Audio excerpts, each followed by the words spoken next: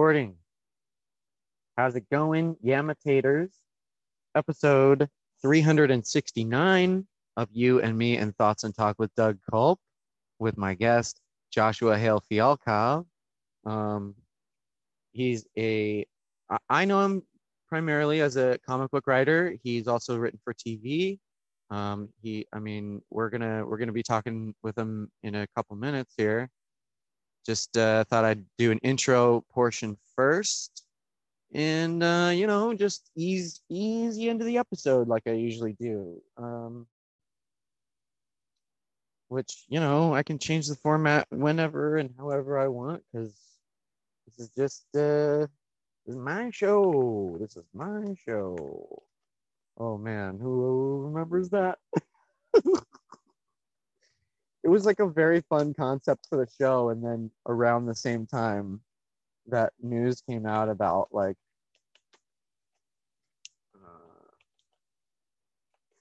fucking shitty behavior, and then instead of copping to it or owning up to it on any level, it was like, I'm getting canceled. It was like that was the beginning of the wildfire, I guess, that people started to call cancel culture instead of holding yourself accountable for your own actions in life.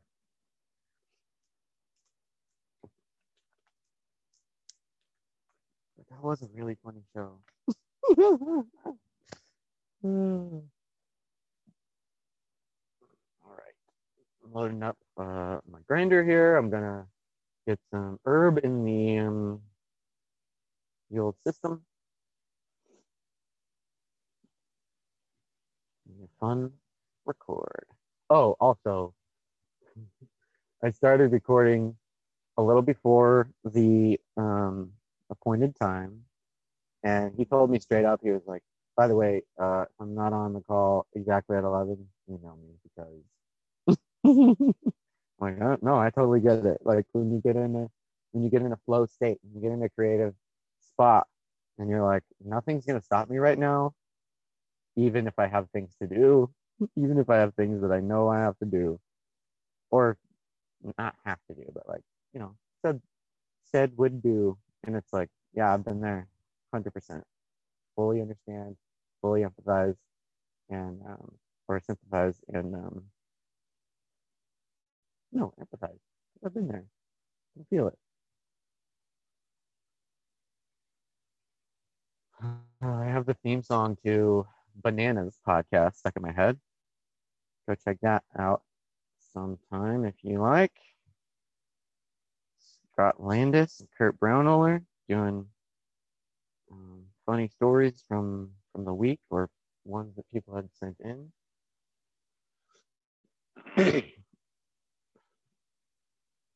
And the theme song rips. It's really good.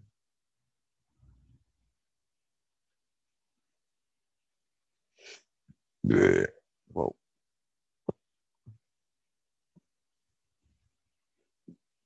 Sometimes there's like a little stem, and I go, stem's not going to make too much of a difference. And then I put it in a bowl, and you see it burn because it's not the flowery part. But there's still THC on the stems. There's not as much. On and in, the bud is the best part. Just like with any flower, you wouldn't give someone maybe in the Addams family. I was going to say, you wouldn't give someone a rose stem, would you? Addams family would. All right. It's 11. Give another minute or two, and then I'll pop off and email him. But cool thing about Zoom that has been accidentally displayed on a couple previous calls is if the call ever drops, or like for some reason I can't just like my reception's bad or whatever. But then I hop back on, or if my phone overheats and then my phone shuts off, and then oh, cool, just got a DM. Oh, I'll send the DM right back. Mid call, because I can do that. Okay. Okay. All good.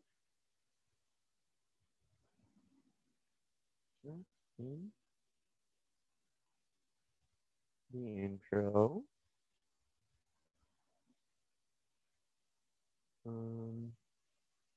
Pop in, whatever. Yeah. Send, and back to the call. Looks a little, I mean, not that anyone out there would be able to see because I only do audio for the podcast. Do I have mirrored? I hate mirrored. Oh, wait. Easiest way to find out. Oh, it's not mirrored. It's regular. But that's why everything feels, when I move to the left, I'm going to the right on the screen. When I go to the right, I'm on the left on the screen. Well, that's how cameras work. And the fact that so many companies have been so comfortable to be like, you know what? You shouldn't have to read things in your camera reflection backwards or other people's camera reflections. But mirroring it makes it backwards. I don't know. It's a pretty crazy idea.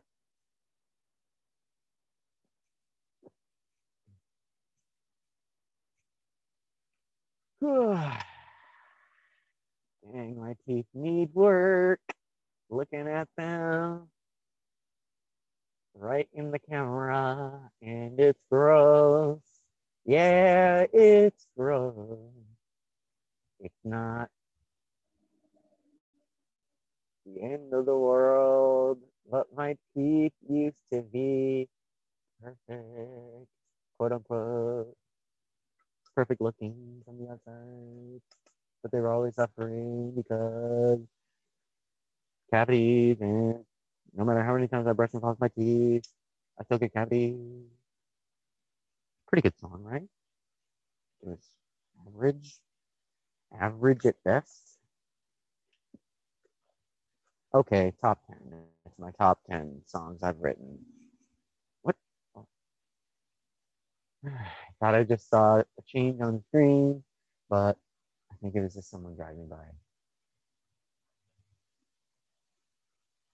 I need to cut my hair soon because it's going to get to a point where it's too hot to have any sort of medium like hair anymore. But also, my hair gets to this weird point where I'm just like, okay, so now if it gets any longer, it's gonna get like bigger and like poof out while it's getting longer, and I don't know, it gets heavy and like hot.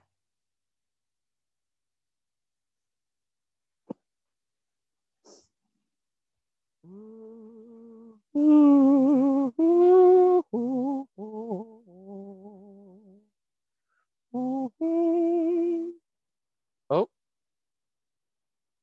okay. The thing I said oh to was that's the exact sort of thing that I was looking for just now, but it's connected to another thing and I won't be able to bring it over to me. Oh, that was just for fun. I'm looking for something.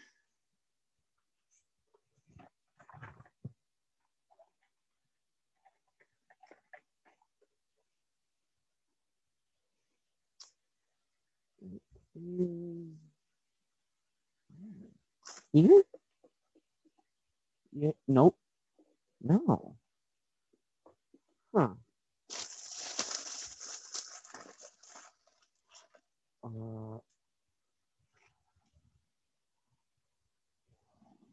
Here. Yeah.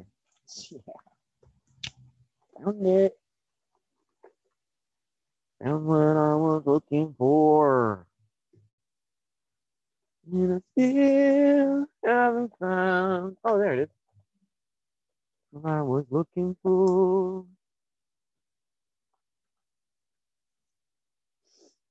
Yikes. Oh.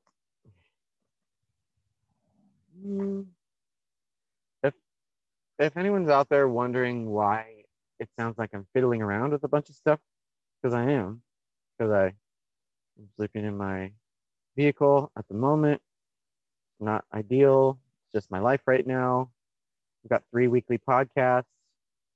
Um, just recorded and released episode 11, aka season 1, episode 7 of The Stand, the pod, which is a watch along for the CBS All Access show The Stand.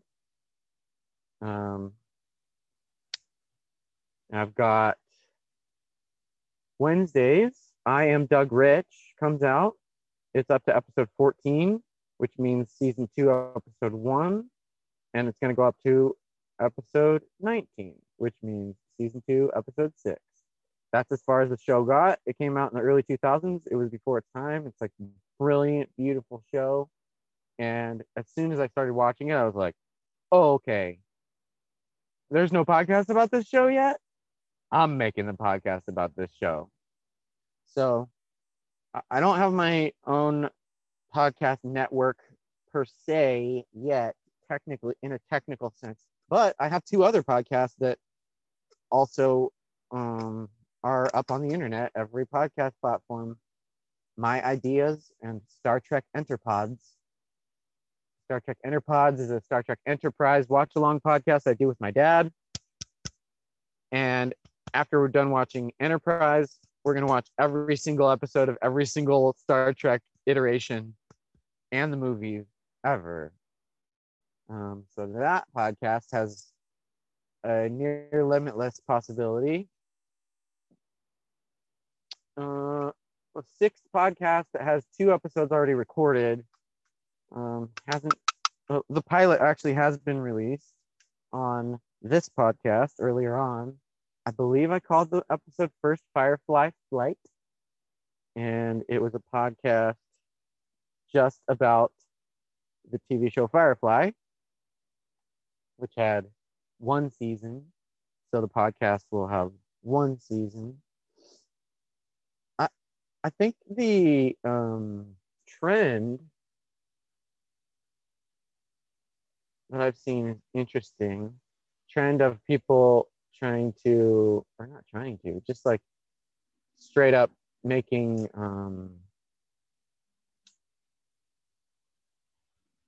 season 1, episode 14 of whatever podcast. And then they're like, oh, it's season 3, episode 25. And it's like, what is a podcast season? What does that even mean? Because podcasts are still so much the Wild West where not only can anyone do them, but there's no structure in place. There's genres, sure. Shout out to Steph Tolev, sure. But the main premise of a podcast, I think, in its inception was basically like, people are on the radio, and I don't listen to the radio, but maybe I would listen to the radio if more people like me were on it. And then, boom, like it just kind of started as an independent broadcasting revolution. And a lot of people hopped on early on. This podcast has been going over 7 years now. So I hopped on not super early on, but a few years into the madness / happiness of it all, of exploring all these artists and people who you may never ever hear about otherwise. And because you saw like someone tweet something out about a comedian you like or maybe have heard of, and they're like, they were on this podcast, check it out. So many interviews and so many possibilities for iterations of conversation. And that's one thing that really excites me about it. Um,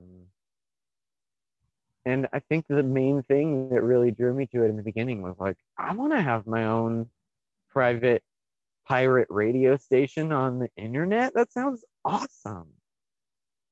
So instead of just sailing the seas with a radio antenna blasting out the signal, the internet's blasting out the signal, and I'm doing the recording and just putting it out there.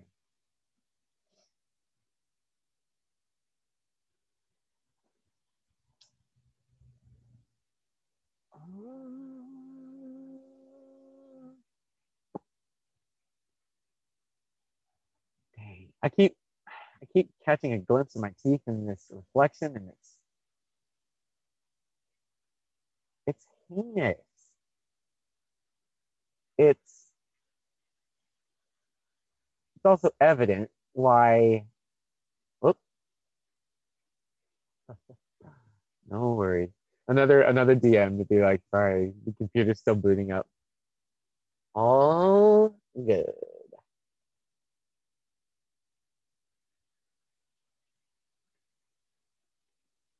All good. Still introing it up.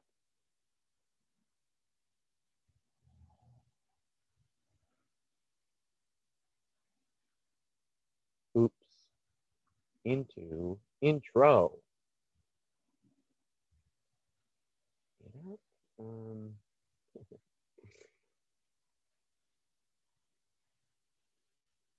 you'll be a welcome life preserver.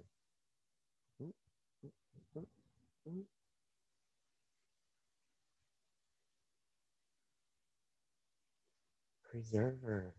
Do people even say that anymore? Or is it one word? Oh! Life preserver. No way. Interesting. Interesting. Life preserver? Uh, listeners, I know no one ever out there responds to the podcast anyway, but I'm going to put this out there. How many people have heard the term life preserver? And how many people have only heard the term lifesaver? Because the candy must have driven the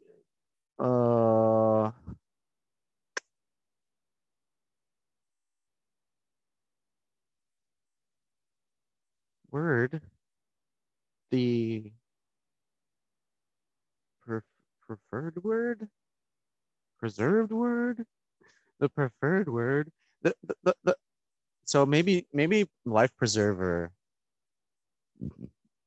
fell off when someone said, you saved my life. Well, this is a life preserver. It's not a life preserver, it's a lifesaver. Boom. Candy was invented that day.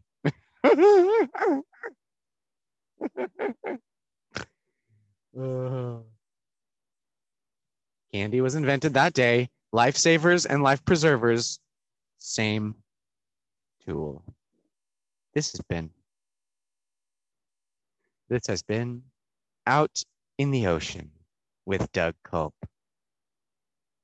Next time on, actually, I could make a sound effect that makes it sound like water. Who knows what it'll be? Previous listeners of the podcast, maybe. Current listeners, your guess is as good as anyone else's.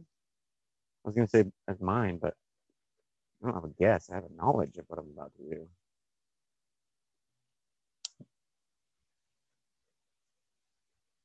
Yep.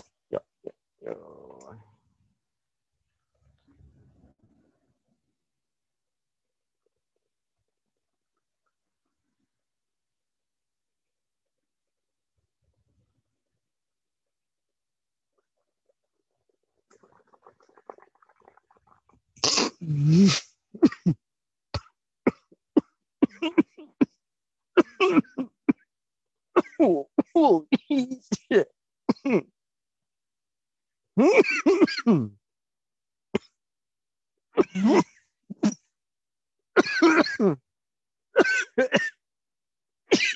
Yes. Holy cow.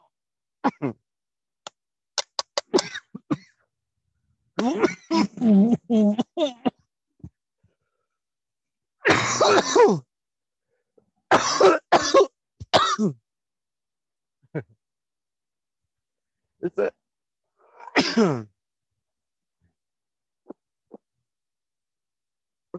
Ooh. I was gonna say this is a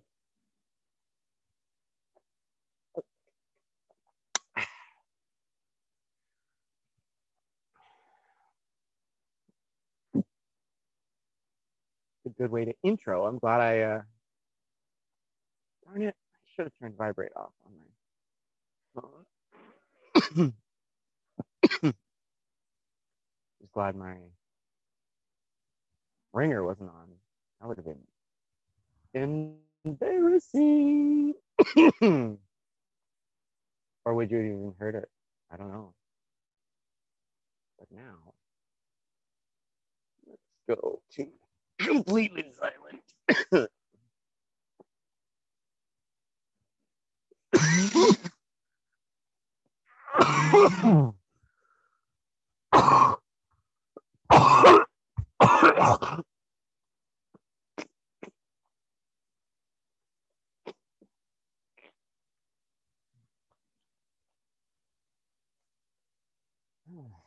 Whoa. Oh. Whoa.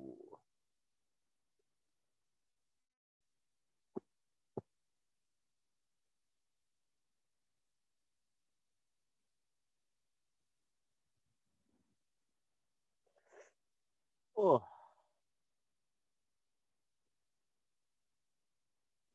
Sweating a little bit. Yesterday was pretty cold. Alright. We did it. Wait. Huh? Oh, I see myself twice. Oh, you're muted too.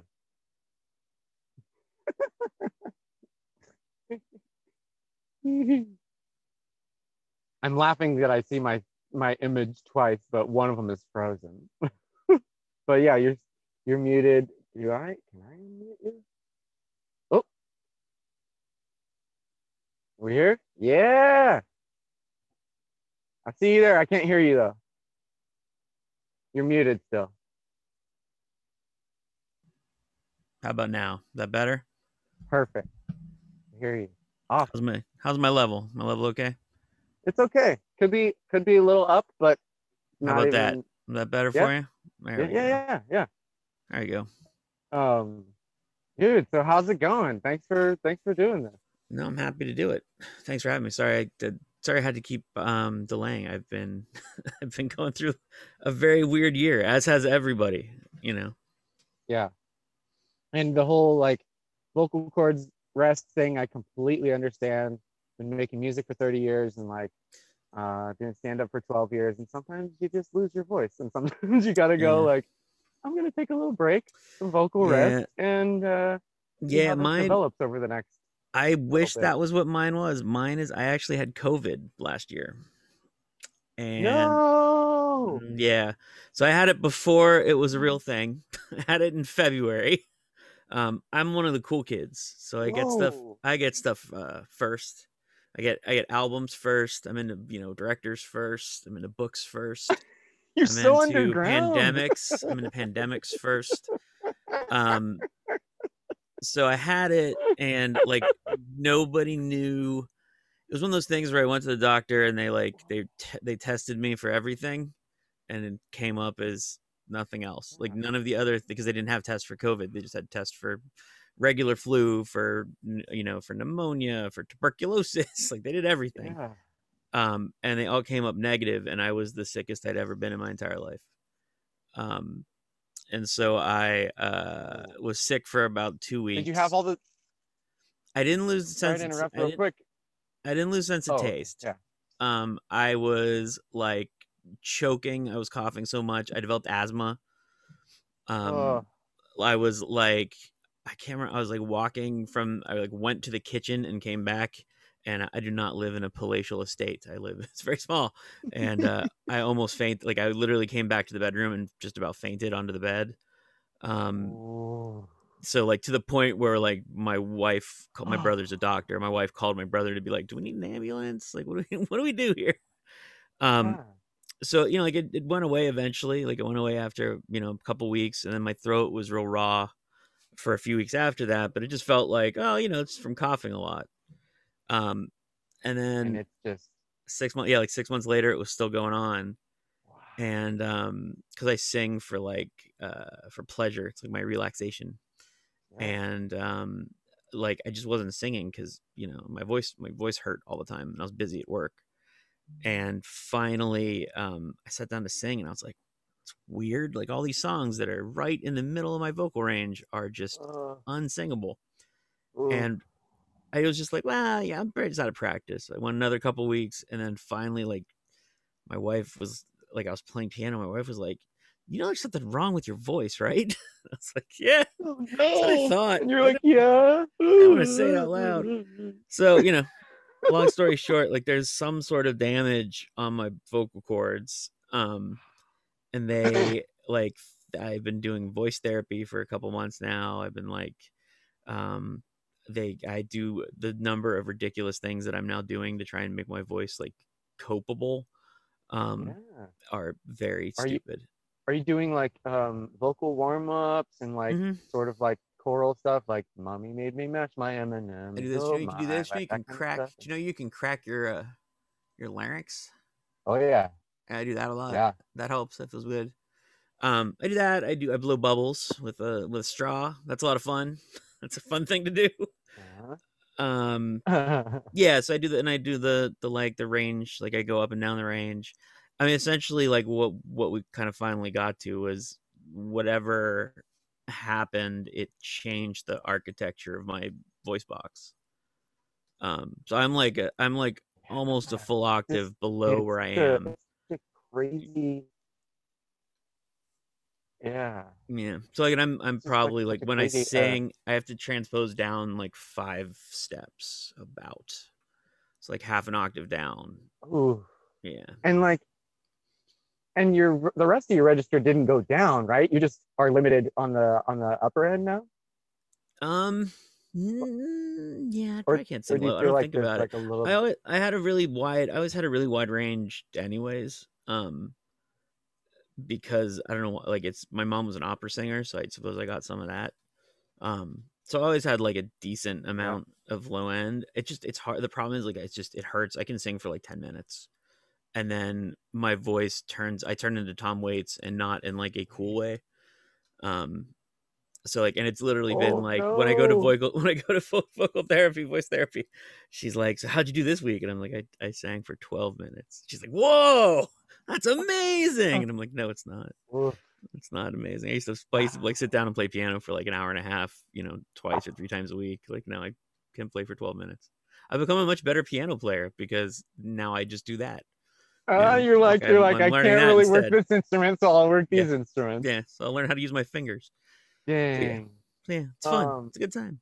That is cool. Like, hearing you talk about like being sick, not knowing what it was, it's like firing off so many neurons for me because when I was undiagnosed with Lyme disease, it took 2 years for me to finally get a diagnosis and be like, this is what's going on, and then finally get a track to maybe getting medicine.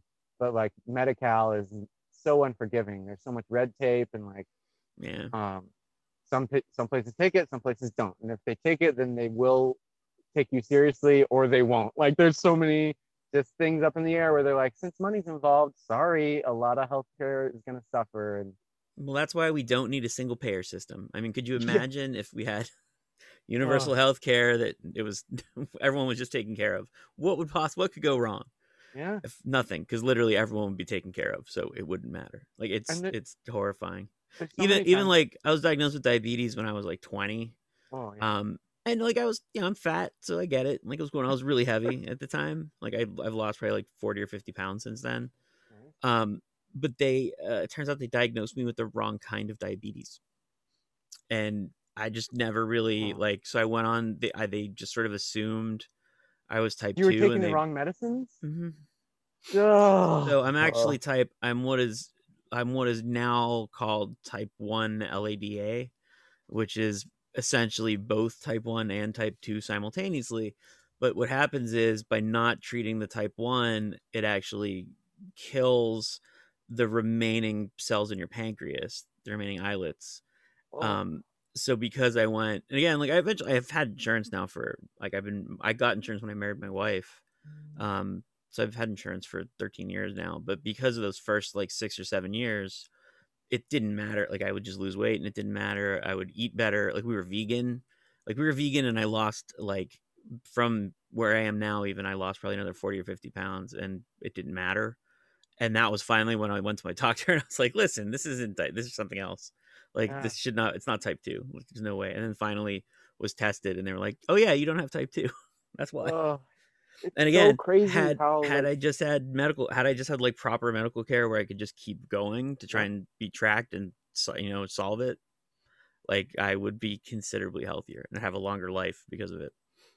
and You know? and even like even when you do have the insurance, there's still roadblocks. Like Mm-hmm. there's still things that you run into where the doctor will be like, "Are you sure?" and like just very questioning. But there's it. It's such an untrusting and Yeah, money-driven system that it makes me sick, and yeah, literally and figuratively. But yeah. I, whew, you want to talk about comics for a minute? We can talk about comics. Okay. I because um true story, I'm a late adopter reading comics. I didn't get into it until I was like 20 28, 29 maybe. And it was all thanks to Meltdown Comics, Mm-hmm. RIP. Um Indeed, Holly was so working the sad. front counter Mm-hmm. I love and Holly. she goes, "Hey, are you looking for a comic to buy before the show to get in first? Because that was the gimmick they did. They were like, "Hey, if you support the store, then we're gonna let you into the show first. You get premium seating." And I was like, "Yeah, I mean, I don't know what I'm really looking for." And she's like, "What are you into?" I go, "Well, like Marvel and DC, they've been done time and time again, and like I could try and get into some new age storyline right now, but I'd really love to delve. Like I'm kind of a completionist where I would love to like read all of it from the beginning and see it change through the years and like appreciate it that way." And then she was like, and so I go, "So like I don't know, maybe something that's not Marvel and not DC."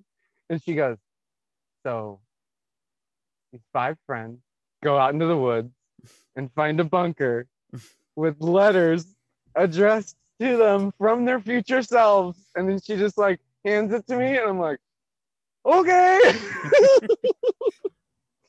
So Well, fucking cool, thank you. dude. Like I'm so the glad. bunker. Man, I'm through 3 volumes, I believe, or maybe when it went to volume 3 was when I started like not having as much work and having way less money, so I wasn't able to buy volumes anymore. And so I was like, I'll get it. I'll get to the volume 3. But I did like when the Life After was about to drop, the for trade the trade for volume 1 came out, and single issue for volume 2 had just come out, and I was like, this guy made another comic. Is it gonna be pretty cool and like crazy like the other one? I bet it will. And I just took the bet, and I fucking, man, the Life After, another fucking great. Like, Thank you. what was, of course, like, You were the guy. You were the guy reading the Life After. dude, I knew sorry there to was gas you up. somebody. Like, I just like, I caught onto your style, and I was like, this is awesome. Like, he's dropping the f-bombs. He's like, people are smoking weed in like the comics, and I'm like, this is really cool stuff that I hadn't seen anywhere else. And like, and just what hold on, let me go to the list of questions I wrote. uh, uh, uh, oh, so as far as storyboarding goes, um, like, do you just are you writing it in a script form and handing it off to the artist, or are you writing like, because I imagine that when you had the story for Life After and had the story for the bunker, you had it tracked for like, I'm gonna be able to make 4, 5, 6 volumes of this if people keep buying the story and I want to keep telling it. Um, how far out did you plan with the Life After before you were like, all right, I've got this idea and I've got to make it into a comic? And then how long into the process until you start like storyboarding? Sorry, So that was like, kind of so like, in terms of like long term planning, I tend to have, I know what the end game is. I know what the beginning is. I know what the end game is. I know there's certain stuff I want to get to in between them, right? Like I have a yeah. general idea, and I know sort of what I think the book is about, right? I have like a general idea what the story is about, like beyond just like the mechanics, but in Yeah. terms of like what I'm trying to say, or like what I think it's really, speaking to. Um, the problem is that when stuff doesn't sell, it ends up getting killed. It gets killed early. And because I always, like, my whole career was spent writing these oddball books that are kind of under the radar, while simultaneously working with, people who need to make a living, myself included. I kind of always wrote with the like practical understanding of how do I twist out of this when I need to. Like Ooh, when do we get to the, like, how much story can I tell and still make it feel satisfying if this issue is the last one? Like that's like if like issue 6 is the last issue, what is that feels like a good ending? that's If like issue 12 is the last simultaneously one. heartbreaking and heartwarming at the same time, because you're it's You like know, that's the industry, and you have a realization of it going in, and so you're I able mean, to like it's honestly, it's compartmentalize. why it's, like, it's kind of why I don't do comics anymore. It's really, it's like, um, it's so disheartening. Like, it's really disheartening because those books, especially Life After, like, I was joking when I'm joking when I said you were the only one, but Gabe and I, and Ari, who was our editor, like, I don't know that I've ever worked harder on anything in my life. Like, Oh, it's like the hardest work I've ever done.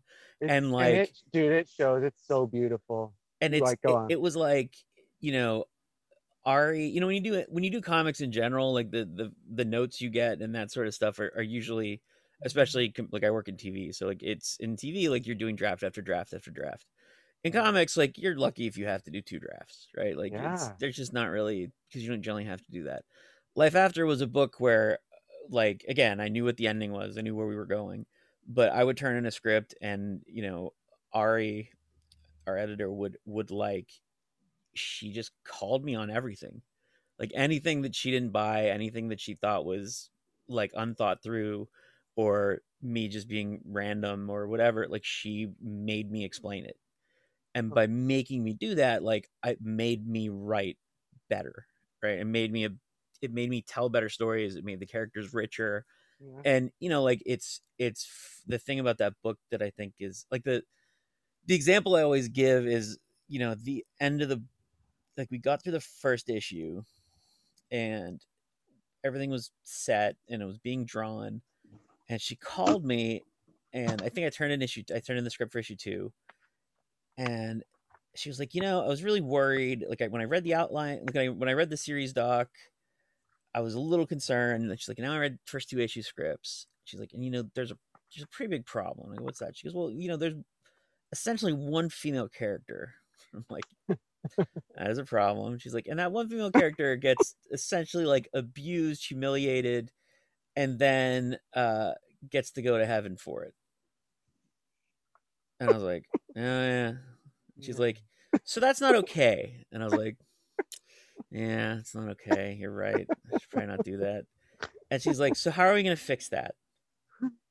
And like almost like and like that and it wasn't her saying here's how you fix it. It was literally her saying like have you even bothered to think about it? And it made me Yeah. think like, oh right, she has to come back. Like that's the thing is like she That's her can't you, job. Like, yeah, like that's to- what that like that character is can't just be like a flippant thing. Like everybody that interacts with our lead in this book has to mean something. And like the fact that that she wakes him up is important, but that can't be it. And then from that you get everything else. You get her kid, you get the story that it generates, and you get the relationships, like all that stuff sort of feeds into each other, and it's just because you get pushed. And it was like every issue was that like level of like thought beyond my side of putting in the story and the characters. It was also being questioned, and Gabe, like the world that Gabe built, because Gabe as an artist is just like spectacular. Like he really like his imagination is so fantastic, and he would take my scripts and the stuff he would turn in would just be better. And it's the same thing. You get art that's better than what you wrote, and you're like, well, shit, I should probably get to work. I should probably make my script better. Jesus. I'd love an example of that springs to your mind right now. Like I think maybe it's funny to say, but like all the stuff with the potato is better. Like the potato thing was was like really, in retrospect, it's really dopey. But then when you read it, it's like this is actually kind of like it's kind of profound. Like it's actually sort of a like it's so deep. it is like there's actually like for something that is like clearly just me being an asshole. It's like no, it's actually kind of about something. Like oh, this is actually really saying, and it's literally like, and it's funny because it's not a person. It doesn't have a face. It doesn't have emotions. But there's something about the way that he like imbues life into it.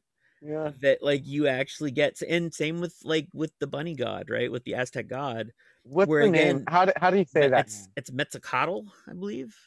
It starts with an O, didn't it? Oh, Metzicatl. I think it's Metzicatl. I Okay. think. God, it's been so long. It's been a long time. Even that's like the scene with all the gods getting slaughtered is again, it's one of those like it's sort of like it's almost a joke. I wrote it as like considerably more of a jokey scene, and he played it straight. And because he played it straight, number one, it is funny because it's played straight. But again, so it's dark. also sort of like, oh yeah, like that is what we did. That is like what white people did. Is they just got every person and every faith and everything that got in front of them, they slaughtered, and that was it. And they moved on. We'd like to speak to your leader. Yeah, yeah. No, and like into that, like to your first part of the question in terms of scripting, like I write, I come from like I went to school for playwriting and screenwriting, so I come from that school. And so I usually start off writing what are like kind of like shooting scripts. Like they're much more shot by shot. Like the panels are they're not like Alan Moore level detail, but like I usually say this like, shot high, like a close up shot high, it looks like this, blah, blah, blah, blah. Or a reference, I want it to look like, this from like this shot from this or whatever. But then as you work with artists, the relationship just changes and it becomes easier. And so the three artists that I worked with sort of the longest would be Noel Twazon, who I did Elks Run and Tumor with, Joe Infernari, who I did Bunker, and then Gabe, who I did Life After with. And like with Noel, like I don't have with Noel for Tumor and Elks Run, like he just draws what's in my head and I don't have to tell him anything. It's weird. Like he just does it. And I don't know how everything I get back from him is just like, I could essentially just call him and tell him like, this is kind of what happens in it. And he would tell him and he would send it back. And I was like, yeah, that's pretty much exactly what I would have written. Fantastic. So like my scripts for him are much lighter. Like there's not a lot. I don't have to do as much work because God bless him. Like he does it for me. Um, Yeah. with Joe, like Infernari is amazing. He's an amazing writer. Um, and because he's an amazing writer, he understands pacing and he understands storytelling in a way where me saying this shot should be, this panel should be this and this panel should be that in terms of, architecture, like in terms of where they should be and how they should be related to each other, is actually Yeah. counterproductive because he's better at it than I am. So, for the most part, it was a lot of just really trusting him to tell the story, and then, you know, going back to script and looking at the script that he had and looking at the art that came in and sort of figuring out, is there stuff in here that needs, changed on either side, and kind of going from there. And there really wasn't. Like, I can think of literally one. I don't even remember what it was. I remember one time where we were arguing about, like, yeah, but it reads reads right to left, and it doesn't work like that. And it was just like one of those, like, he's like, it doesn't, it reads left to right. And I was like, no, it doesn't. Like, it's very clearly reads right to left. You can't do that. People don't read right to left. This is not manga. If it was manga, that'd be fine. This is not manga. And then with Gabe, like, because the imagination of world is really his strong suit again. Like, in that, like, the scripts for Gabe, I feel like, are much more shot based and much less, like, art design, because he just fills in the art design. Like, he builds out the world and sort of populates it and fleshes it out in such a way that, like, I don't have to go into as many specifics about what's actually there. he's It's he's neat. picturing it with you. He's Yeah. picturing it with, like, he's reading it and he's like, oh, okay, and then he's like expanding. Yeah, it's a neat, and like, you get it from kind of you get it on all sides, and it works the other way as well. Like, you learn what people are good at. Yeah. And you learn how to get the best material out of your artist. I think that's one of the things that, you know, I had the benefit of when I did superhero comics, and then also the detriment of. So, when I worked for DC, I had Andrea Sorrentino, and I did iVampire, and he was there for 14 issues, I think. And so by the end, like, we understood each other. I knew Yeah. exactly what he could do. He knew exactly what I could do and what I wanted. And, like, between that, like, we made I think, a really solid book. But then the last, like, 5 issues, he went off. They took him off and put him on, I think, Green Arrow or something. Um, Oh. and when So he then you had to left, develop a new shorthand with a new artist, and yeah, but no, he was with, he was with Jeff Lemire, and they've been together ever since. Like, they've been doing books together nonstop. But, the end of iVampire, there was like 4 artists or 5 artists, and, like, all really talented, all really great people, great guys, like, friends with most of them.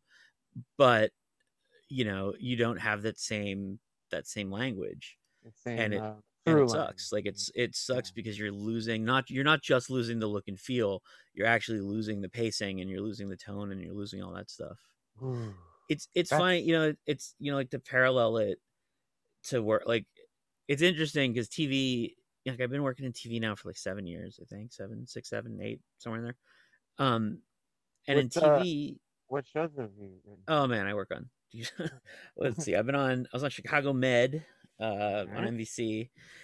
And then I was on a show on Sci-Fi Channel called Incorporated, which, if you can find it, is pretty Yes. rad. It's just No, pretty that show cool. is awesome. When that Yeah. show came out and, like, Corporate was about to come out on Comedy Mhm. Central, Corporate was like, uh-oh, they're gonna make us rename our show Hampton DeVille. And because I know the guys who made Corporate, and and I was like, what? What is Hampton DeVille? And they're like, it's the name of the company, but Comedy Central might wait, and then we might just, like, I don't know, it's a Oh yeah, stuff is up in the air. we crashed and burned, so they were fine.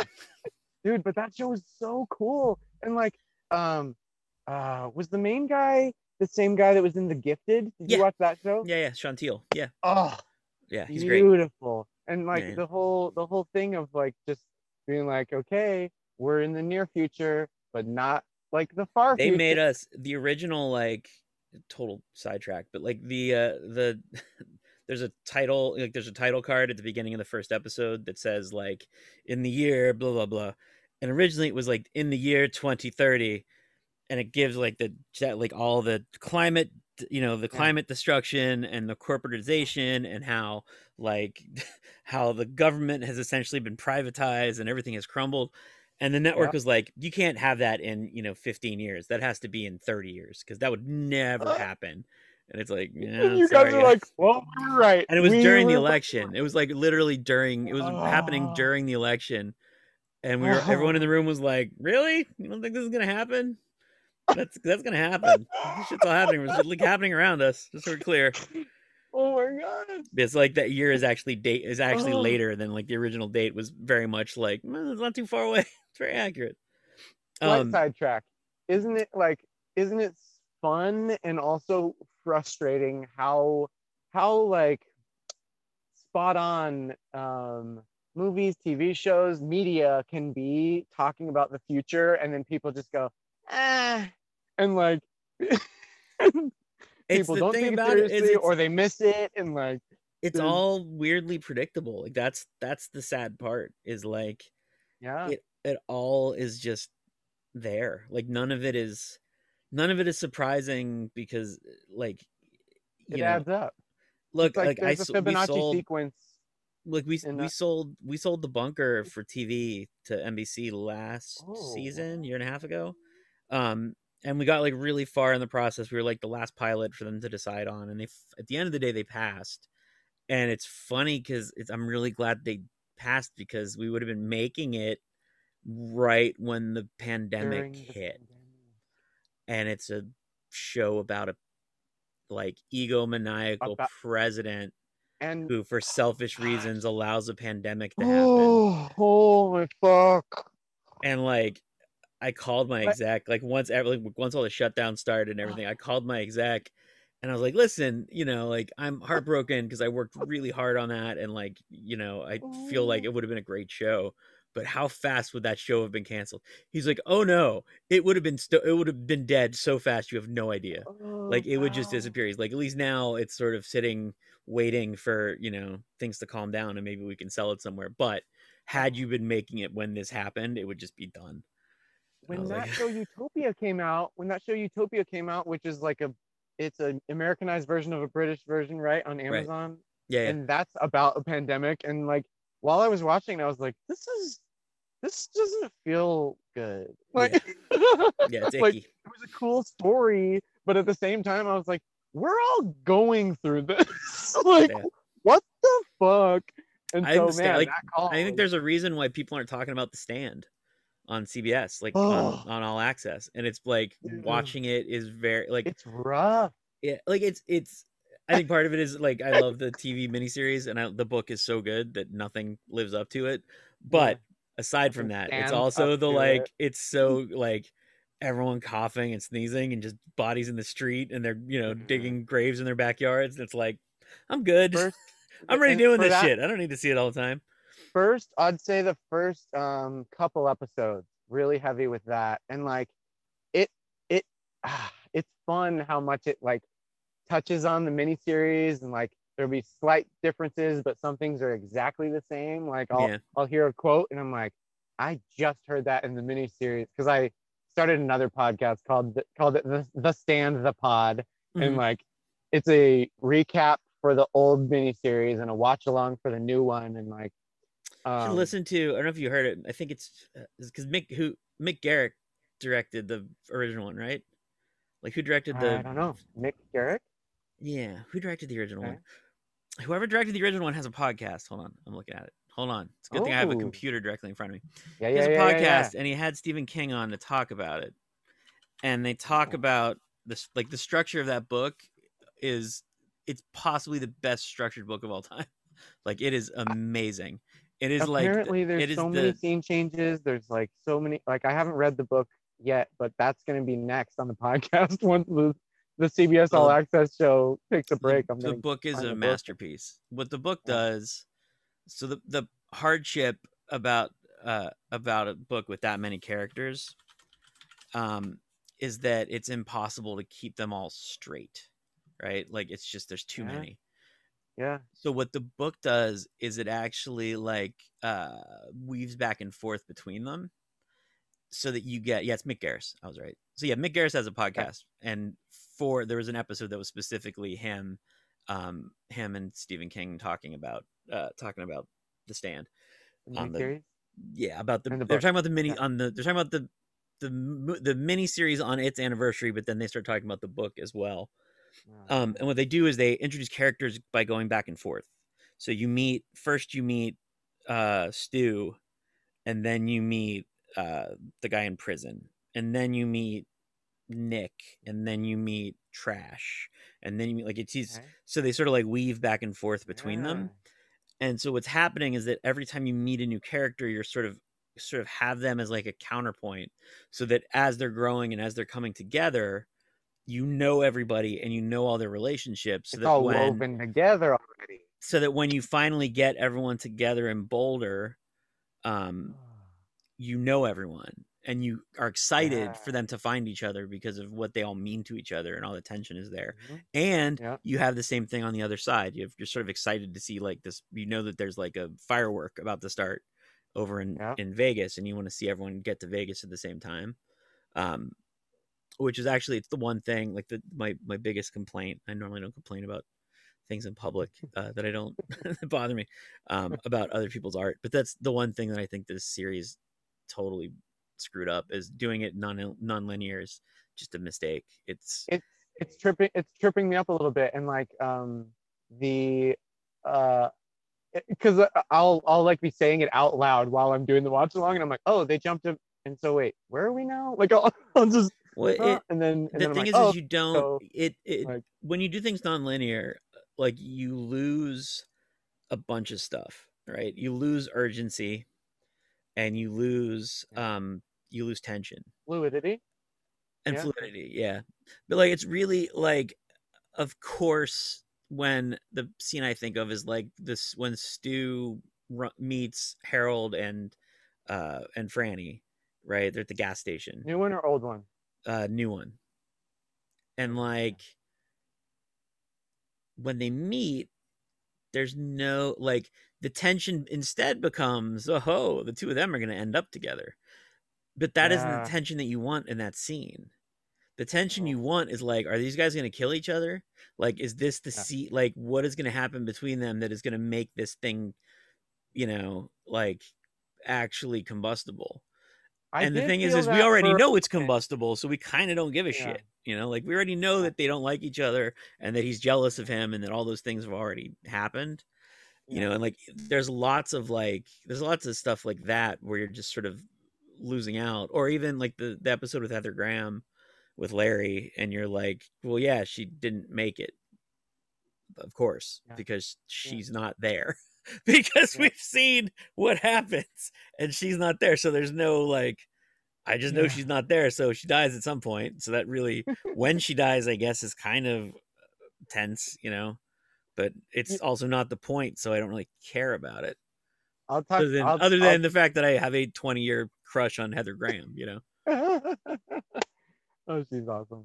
I want to touch on a couple other things about Oh that yeah, sure. series, and we'll Sorry. get back to other stuff. But um, I do love like the slight things that they changed, where like MON spells moon.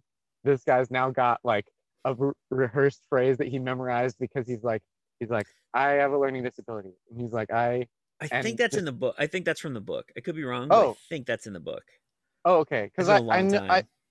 I feel like he was harder to um understand, or he had a harder time understanding everyone in the older miniseries, and or maybe it's the other way around. Maybe but either way, just like subtle touches where it's like, Yeah. yeah, they updated that, like that's cool, and like I feel like how that's in the book. I could be wrong. I feel like it's in the book.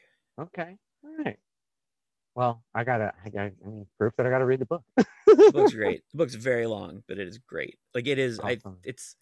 I mean, The Shining is amazing. Like The Shining is like one of my favorite pieces of pop culture.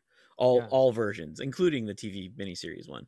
Um, I love it so much. But The Stand is probably his second greatest contribution to culture. Like I think when you read it, you'll see how like all pop fiction, all like epic pop fiction afterwards is directly like related to it. Ooh, Like you can see that you can see cool. the strings that are tied to it. Stephen King, if you're out there listening, big fan. All right. So let's get back to this list of questions about comics. And you know, I have so I wrote do you write on Final Draft? I don't on Final Draft, I have Celtics. I've been using Celtics ever since it came out. I use Celtics. I actually so it's complicated. So again, because I work in TV, you're sort of like forced to use Oh yeah, yeah, yeah. whatever your show is on.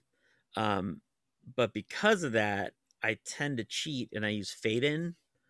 Oh. Um, Fade In is like a streamlined, um, like fixed version of Final Draft. It's really good. Oh. And the Open best source? Free? no, so it's not, but it's also really inexpensive. It's like 30 Yeah. bucks Yeah. or 60 bucks at most. Um, and the best part about it is that it outputs perfectly in any format. So you can Mm. output it as a Word doc. You can output it as a Final Draft file. I think you can output it as a Movie Magic file. Oh. Like so, it'll output as any of them, and I believe it keeps revisions in, which is the hard part. So what happens for us? So in TV, you send your scripts in, and Yeah. then when you do revisions, the revisions are always on top of the script, so they Okay. advance it a layer essentially. So you get your first one of the blues, and so they turn on the blues. Then as you do notes, the pages turn blue that are revised. So you can actually Yeah. so your boss or the studio who gave you notes can see what you changed. And then when the next set of notes come through, they become the reds. And so the blues disappear because they're absorbed, and then you just see the red notes. But on the document, if you're trying to track, like, wait, why is this not the thing that was in the original script? You can then go backwards and you can look, oh, this is blue. This was a blue. So this got changed here because of that. Oh.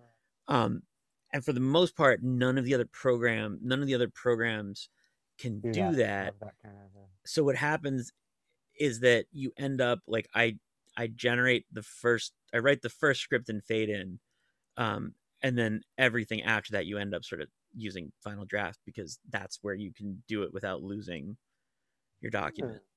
cool. Um, it's a weird, but like again, and it's all personal preference. Yeah, And on yeah. TV, it's personal preference of not you. It's the personal preference of the person you work for. Yeah. Um, Who's in charge of the room? yeah, They get to yeah, they say. decide. They decide what you What got to use. when I'm running a room, I'll get to say, and then I would say, but if you're using any of those apps, if you're doing comics, Anthony Johnston has on his website somewhere, he has templates that he made for virtually every platform, um, whoa. that What's the name are again? Anthony Johnston, Anthony. Antony, and then Johnston, Johnston. Oddly, I was also on Ooh. his podcast this week. Ooh. I had a very weird podcasting week, it turns out. Um, but he did the software that I started using because of him is actually something called Scrivener. Um, and Okay. that's what I use for. I don't know. I haven't written a comic in a long time, so I don't know if I would still use it. But that's a lot of what I did a lot of my comics in. Um, what's nice about Scrivener is that it's a series of cork boards. So it's set Oh, up. So the idea cool. is that you're looking at note cards. Yeah, you're looking at note cards, and then each note card can either be a folder with more note cards or documents. Like Trello does. Hmm. Are you into Trello? I know Trello. I think Scrivener was first. I think Okay. Scrivener is sort of where they did it first, and Yeah. Scrivener is so writer centric. Like the Cool. guy who created it was a writer who he was I think a nonfiction writer or a novelist, and he Okay. just couldn't find something that worked. So because of So he's that, like, I'll make it. yeah. So because of that, it outputs like perfect files. So you can output if you're writing a manuscript. There's specific formats for if you're writing a novel and you're submitting it to a publisher. It has that built in. So you just say like Ooh, manuscript, and it I farts out like a manuscript that. document with all the right markings, with all the right editorial marks. All that stuff just comes straight out. I was surprised in Celtics that there's not a book um, version. I was like, wait, so there's stage It's play, there's movie, there's it's because just totally comic book, different. but there's no novel, like no. It's just a totally different format. Like it works so differently structurally Almost on the feels like page. the Linux of the all of Yeah, the which yeah. is cool. I mean, it works. It's functional. But It's pretty Scrivener's cool. great. Like Scrivener is one of those things that my wife writes comics and is a nonfiction Cool. writer, and I think I bought it for her like on her like on one of her anniversaries or her birthday, and like she has used it for 15 years now, and like Sweet. she writes long, like really well sourced books, and it Sweet. manages her end notes and all that stuff, and like All it right. she swears by it, like she loves it. Cool. Scrivener. That's awesome. Um, so I mean, yeah, th- this pilot I wrote, which I was like, this is I wrote it while and like this is up the general premise is up on Twitter, so I'm not spoiling anything, but basically when I started living in the back of my car, different year, I was like, well, this sucks. And like people are still really bad drivers and I'm gonna write something. And like I was like, okay, a street street vigilante who gets justice on bad drivers, who also has the plans to end all homelessness in the world and is being chased by the government because of it. And so I was like, all right, I've got my fucking show. And I started writing it. I'm like, ooh, that's gonna look cool. That's gonna be cool. And like the barrier to entry for writing for TV, especially getting one's own show, must be like just one in a trillion, one in a billion. Like, There's less professional there's less professional television writers working than there are uh, players of the NBA. wow, Yeah, yeah, very tiny pool. and And so, it's I think it's less. I don't know if it's less than the comics. I'm trying to think. It's certainly like I can get to virtually anybody in TV through like at most 2 degrees of separation. So yeah, like I can wow, get to like if I'm up for a job, I can almost always get to whoever that person is through somebody. someone else and be like, yo, tell him I'm cool. Yeah. Like and that's kind of how you get jobs. Like Yeah, and it that's the thing. It's when people talk about the needs for diversity, and that is actually where the diversity stuff all kind of short circuits, is yeah. that those relationships are what gets you jobs. And so having all the programs is fantastic, and they should exist, they absolutely should exist. Mm-hmm. The thing that needs to be combated is that like there's white guys in charge and their friends are white guys and they hire their white guy Yeah, friends to be on their shows, yeah, and it's yeah, and it's hard not to do because like you work with a bunch of white guys and all the white guys you work with are the guys you've worked with, and so therefore you know how good they are, so you're going to hire yeah. the white guys that you worked with. And it's but look, like it's just sort like I It's get also it. changing at the same time. Yeah, no, Like, and it's changing, and like there's enough of us like who are like more excited about changing it than scared about the consequence of it for white yeah, guys. Because the fact is yeah, like we're fine. Like there's so many jobs for yeah. white dudes. Like, And we'll if be there's not a and fine. then Like, like it, no like look, and don't if worry about. like and if there's not like I don't like I have friends who haven't worked in a while, so it's not I'm not saying that it's not hard to get a job, but the fact is it's really hard to get a job, period. Like it's just really hard, and you have to be the right Yeah, person at the yeah, right place at the right time. Selling pilots right now is extremely hard because you're not living in an idea age. Like yeah. It's a you're living in a brand reboot age. age, So like they reboot and want brand and like that's the thing age. is like Yeah, when you look at the original stuff that's come out, um like the stuff I'm like the thing I'm thinking of is like a show like Blood Drive. Did you see that one? on No. Sci-Fi. One Oh, that season. was years ago. That was years ago, though, right? Yeah, yeah. But that It was was like, technically that was Tim Miniar or someone, right? Like that was the showrunner was a brand. I don't know. That's what I was gonna say. Is like the thing is like the other way to do it is when you're the brand. So, for example, like American Gods is based on a really successful book, but Yeah. it's also written by Neil Gaiman, who's a brand. Oh, so Blood Drive was a property already? It was a. No, I'm saying the guy who ran it was right. Like Tim Oh. Miniar was the guy who co-created Firefly. Oh, Yeah, okay. Yeah, with yeah, Joss yeah. Whedon. So like he's a big name. Or, um, God, what was the other thing? I had another one in my head that was, and I just totally flew out of like another. Oh, Devs, that show on FX. Oh, yeah. But that's Alex Garland who Yeah. made Annihilation, and he made the one before Annihilation, Ex Machina. So So it's like, basically like companies are going, like, seeking out, like, who are people who have already made something that's pretty cool? one Yeah, and you can it's make some more stuff that's pretty cool and weird and out there. one shows cost like So much to get made. so much to get made. Like your Oh, budgets just keep skyrocketing, and yeah. like like so what the idea you're talking about is still like eight 8 million. There's a low budget version, I guess. There's like a four Yeah. million, $5 million version of it, Oh, I'll but shoot it on my phone. I'll edit it all myself and I'll that's I like, mean, but look, but that's the thing. That's how you make stuff, and that's the difference yeah. between now and then. Is like I made a feature. I shot a feature when I was in college that I wrote and directed and started and produced and scored, and like I did everything because Yeah. we couldn't afford somebody to do all those jobs, so I had to do them. And like I had a crew and stuff, but like I did as much of it as I could, and all the expensive Mhm. jobs I did because we couldn't afford to have somebody.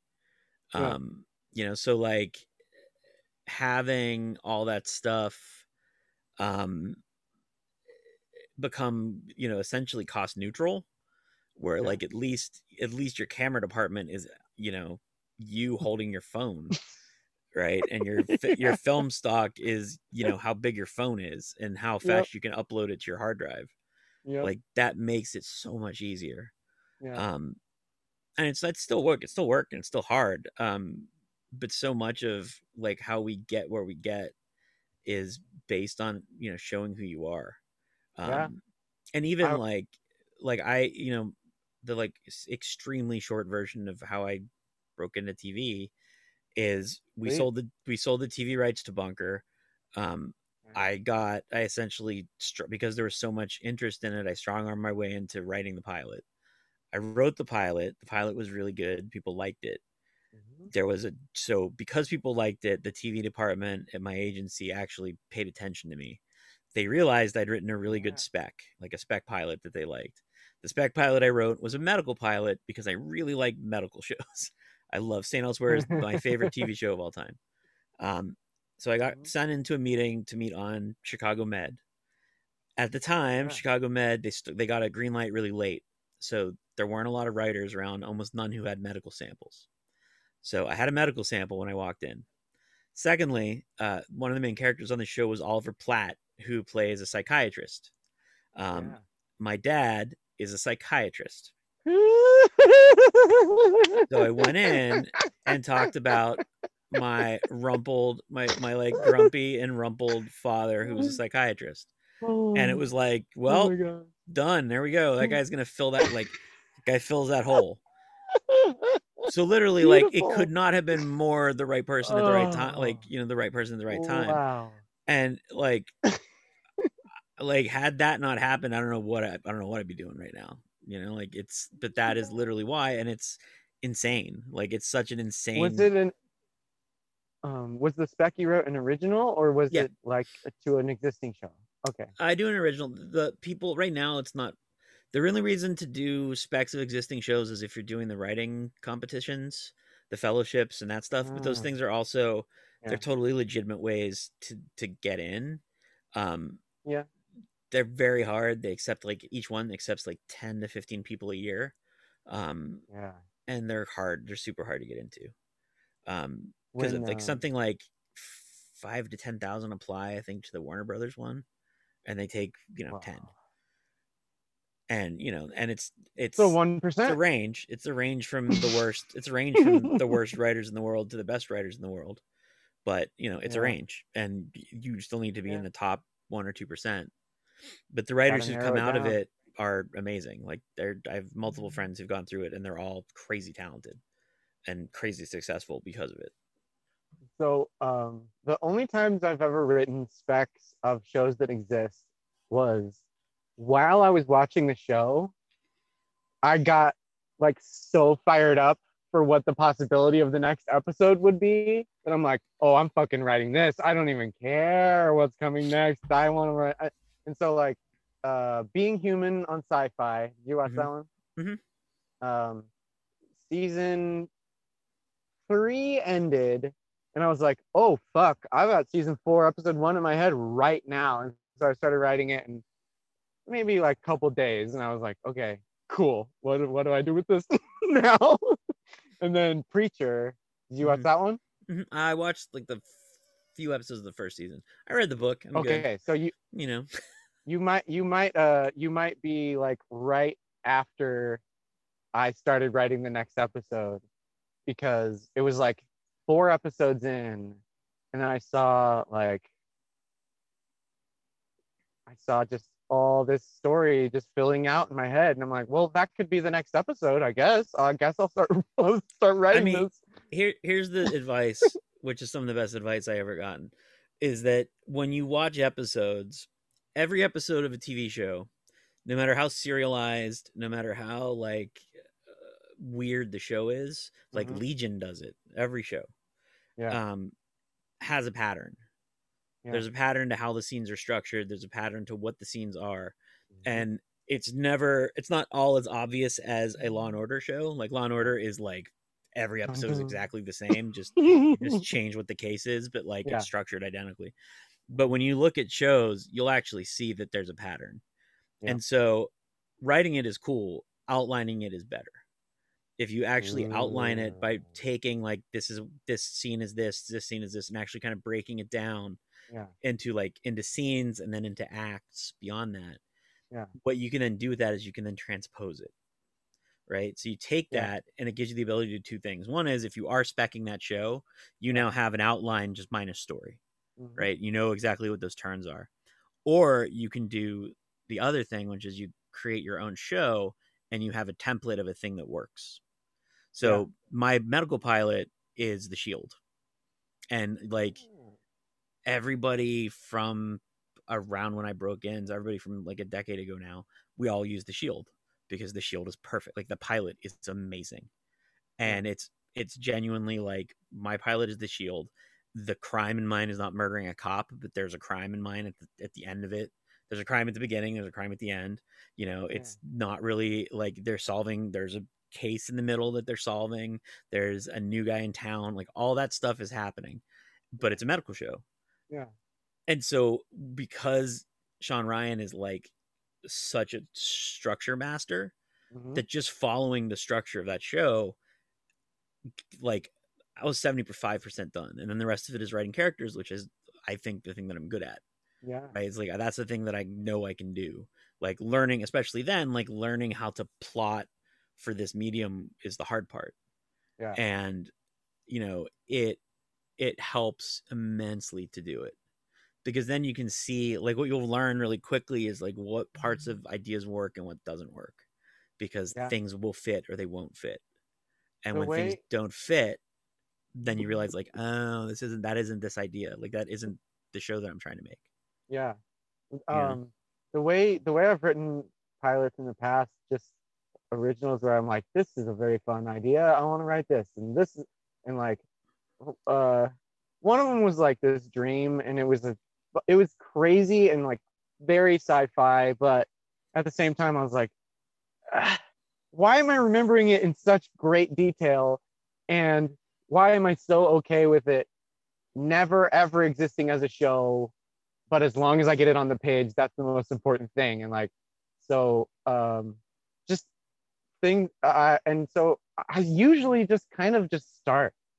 And I've heard, I know outlining is good, and I know there's merit to it. And I haven't I don't know that I've locked into it yet, but general structure, when I go into a pilot, I'm like, all right, I know where it's starting. And sometimes I'm just like, type, type, type. But then sometimes I'm like, all right, this is where it'll end, and this is where the next episode is going to have to pick up. Because it's very important to have structure in a the show. Otherwise, the next, like, here's the thing. So you every show, I'm trying to think of any examples. There's, like, every show, every TV show in the world now does yeah, outlines. They do a board. yeah, yeah. Sometimes you do the board alone. Sometimes you do the board with the room. Sometimes you do the board with the showrunner. Sometimes you do with half Hero's the room. Journey, Story Yeah, you do Circle. all that stuff. Yeah, Um, the primary key to that board is the act. yeah, So what I do, and because look, I'm also, again, like, I don't like, when I'm writing for me, I kind of can hold it in my head, so I don't need it as much. mm-hmm. But what I do is I do the act breaks. I know that even Oh, though the shows don't have act breaks anymore, right? Even if it's a cable show or yeah, a premium show or a streaming show that doesn't have act breaks, there's yeah, still act breaks, right? Because yeah. everything is structured in a way where there's Pivot points and there's like, ebbs and yeah, flows, right? uh-huh, uh-huh. Knowing what the bottom of an act is tells you what the top of an act is, right? And what Yeah, that does is it gives you a skeleton, and again, it shows you where you're missing stuff, and like that's what outlining really is. yeah, And it is, like, it's TV is such a, like, complex medium yeah. that you need it more, and so much of TV is about kind of giving into the process because the process works, and it's The really structure hard to flows do. into the process beautifully because it's like, well, we have this map set up and we've gone this route so many times and it works this way. Like, it's proven, it's a proven method. And so, like, when you get those methods, you're like, yeah, well, why wouldn't we keep using that? It's like, When look, and everybody breaks different. I've worked for people who, like, I've worked for showrunners who have no interest in, who essentially, like, you do a board because it's your job, not because that's the story you're going to make. oh, So, like, I've worked for people who, if the board isn't correct, you can't move forward, no matter how, like, close it is, cool. until every card is word perfect.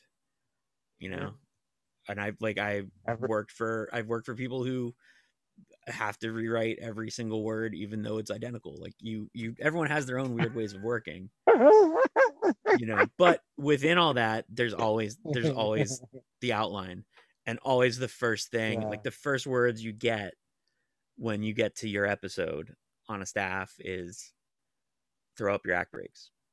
Ooh. I will You know, say, when me and my two friends wrote this zombie pilot, and it was before Walking Dead had broken the airwaves. There were no zombie shows out yet, right? and we started writing it, and like we took oh, maybe a year and a half to write it, and like it was our first attempt at, like, I don't know, something creative that could possibly end up on TV, maybe not. And like I registered it with the Writers Guild, and I was like, this is official now.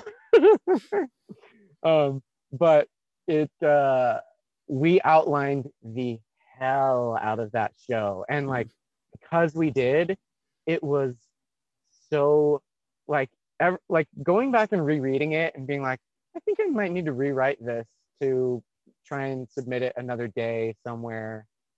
And then I'm just rereading it and I'm like, no, that's funny. No, that's good. Yeah, we're keeping that in. Oh shit, we did that too. Oh fuck, I forgot about that. And like yeah. mostly it's like just like the collaboration, and but the fact that we structured it out so detailed, we were like, okay, we've got the arcs for seasons 1 through 5, and then if it gets picked up for a season 6, we could completely change the timeline and jump 10 years, and then start with these other people who are surviving this zombie apocalypse world, and we just were writing it the way that we always talk and just hung out and like Right. uh, Yeah, I mean, look, it's the thing is it's all, like, because I do the same thing. Like, I get obsessed with the fun, with the fun side. Um, yeah, because that is the fun stuff. Like thinking about, like, I have a show that we're pitching right now that, like, and I got paid to put together. This is what the Bible is. And whenever I talk about the idea, I'm like, so yes, this is what the show is. It's this and this, but like, oh my God, year 3 is going to be this. And everyone's like, why are you talking about year 3? Let's deal with this one. Let's sell the pilot.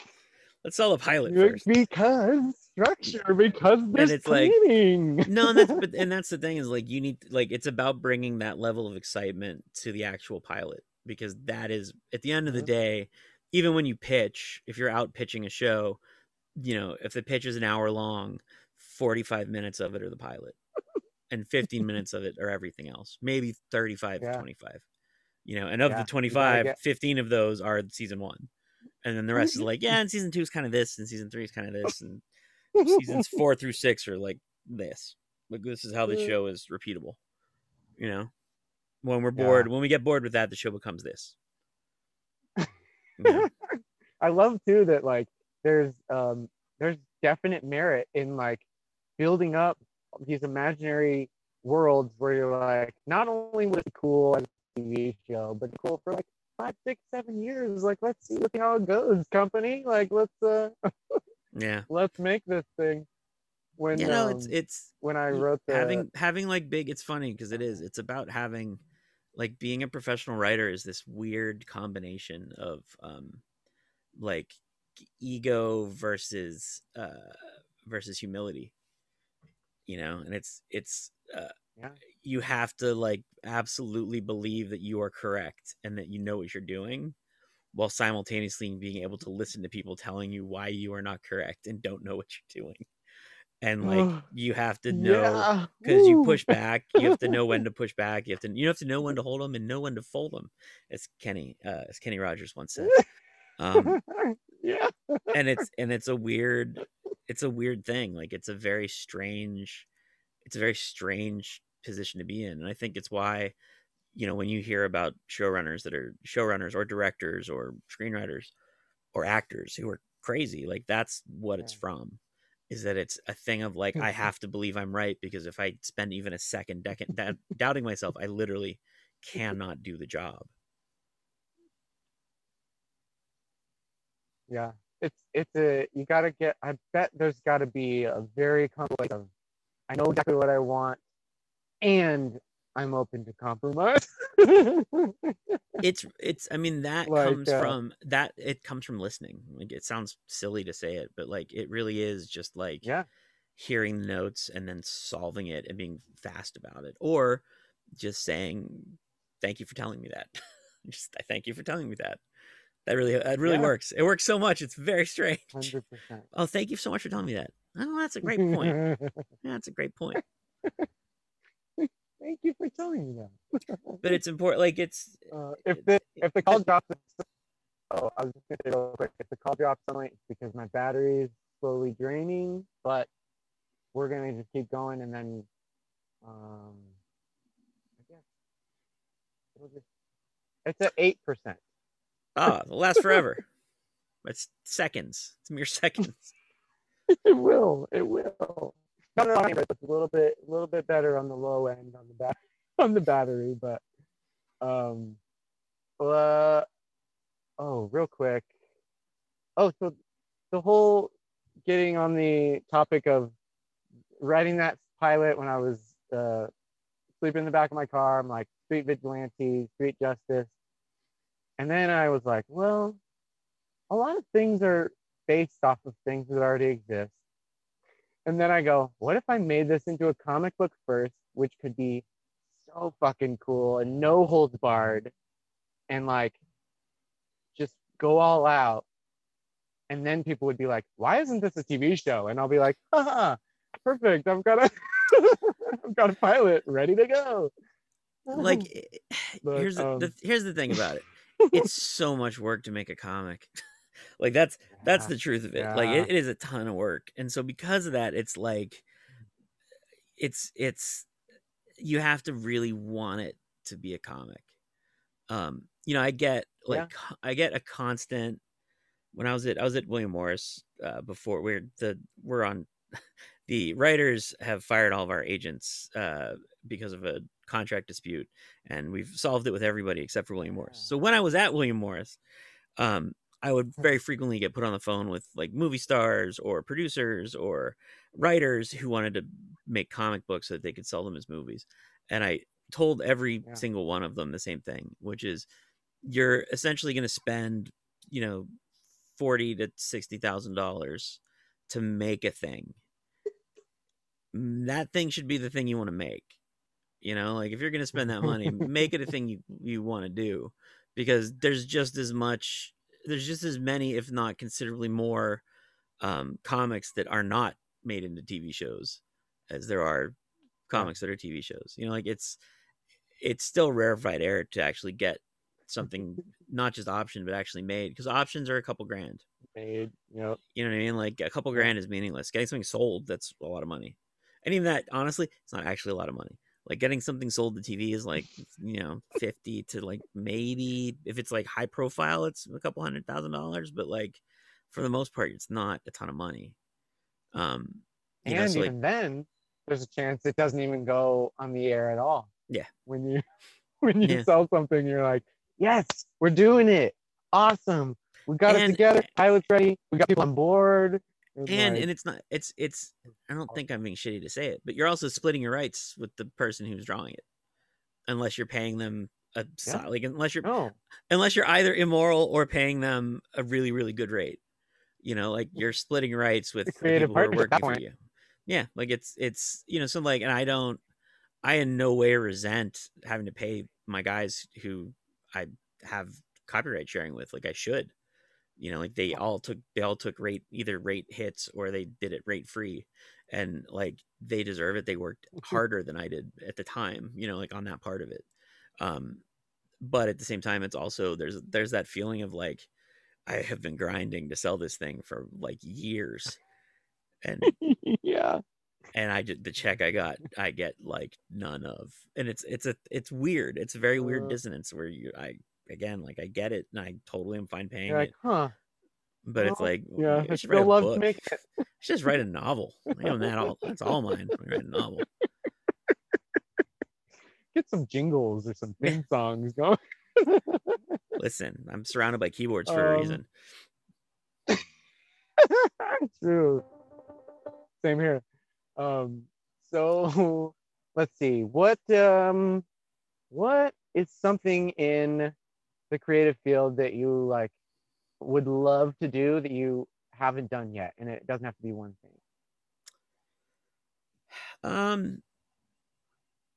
I mean, I've directed, but I haven't directed quote unquote professionally. So like I want to direct badly. Like I want to direct badly, like with very little skill is what I mean. Just poorly. Just really crap action or whatever. Yeah. You have no idea. No, I love directing. I love getting to do that stuff. So doing that, you know, would be fantastic. I love, like, again, I'm not kidding. Like I'm literally surrounded by synthesizers. Like I would love to score properly, like actually get to do a full score for something, you know, in theory, something that I make.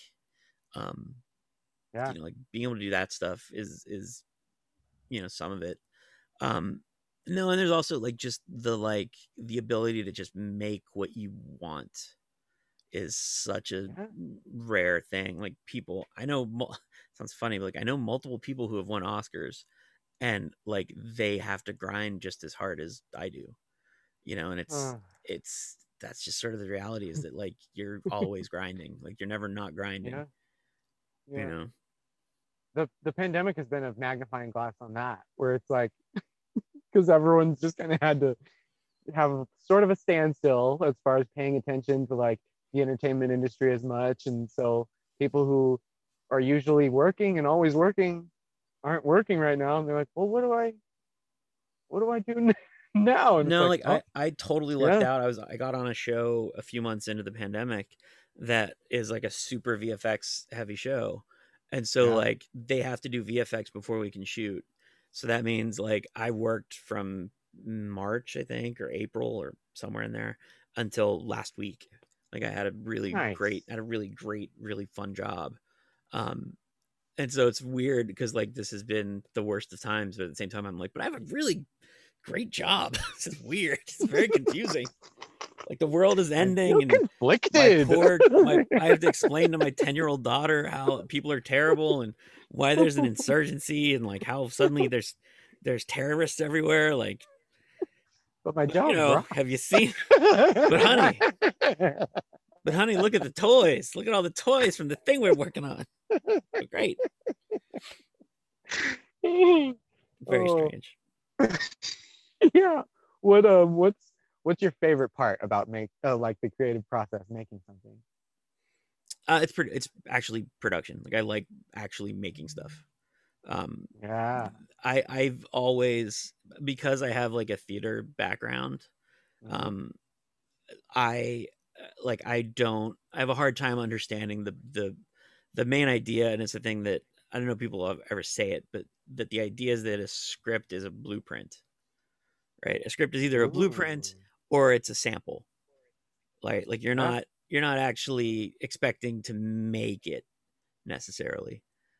I write everything I write is like, no, this is to be made, and here's who I would cast, and here's who I would, here's how I would direct it, here's where I want it to air. Like But I that's good work to like put that. in. Like that kind of stuff, when you put that in there, I hear from the grapevine of just people who've made stuff where it's like, okay, well then we'll put someone who kind of resembles that person, or we'll try and actually get that person.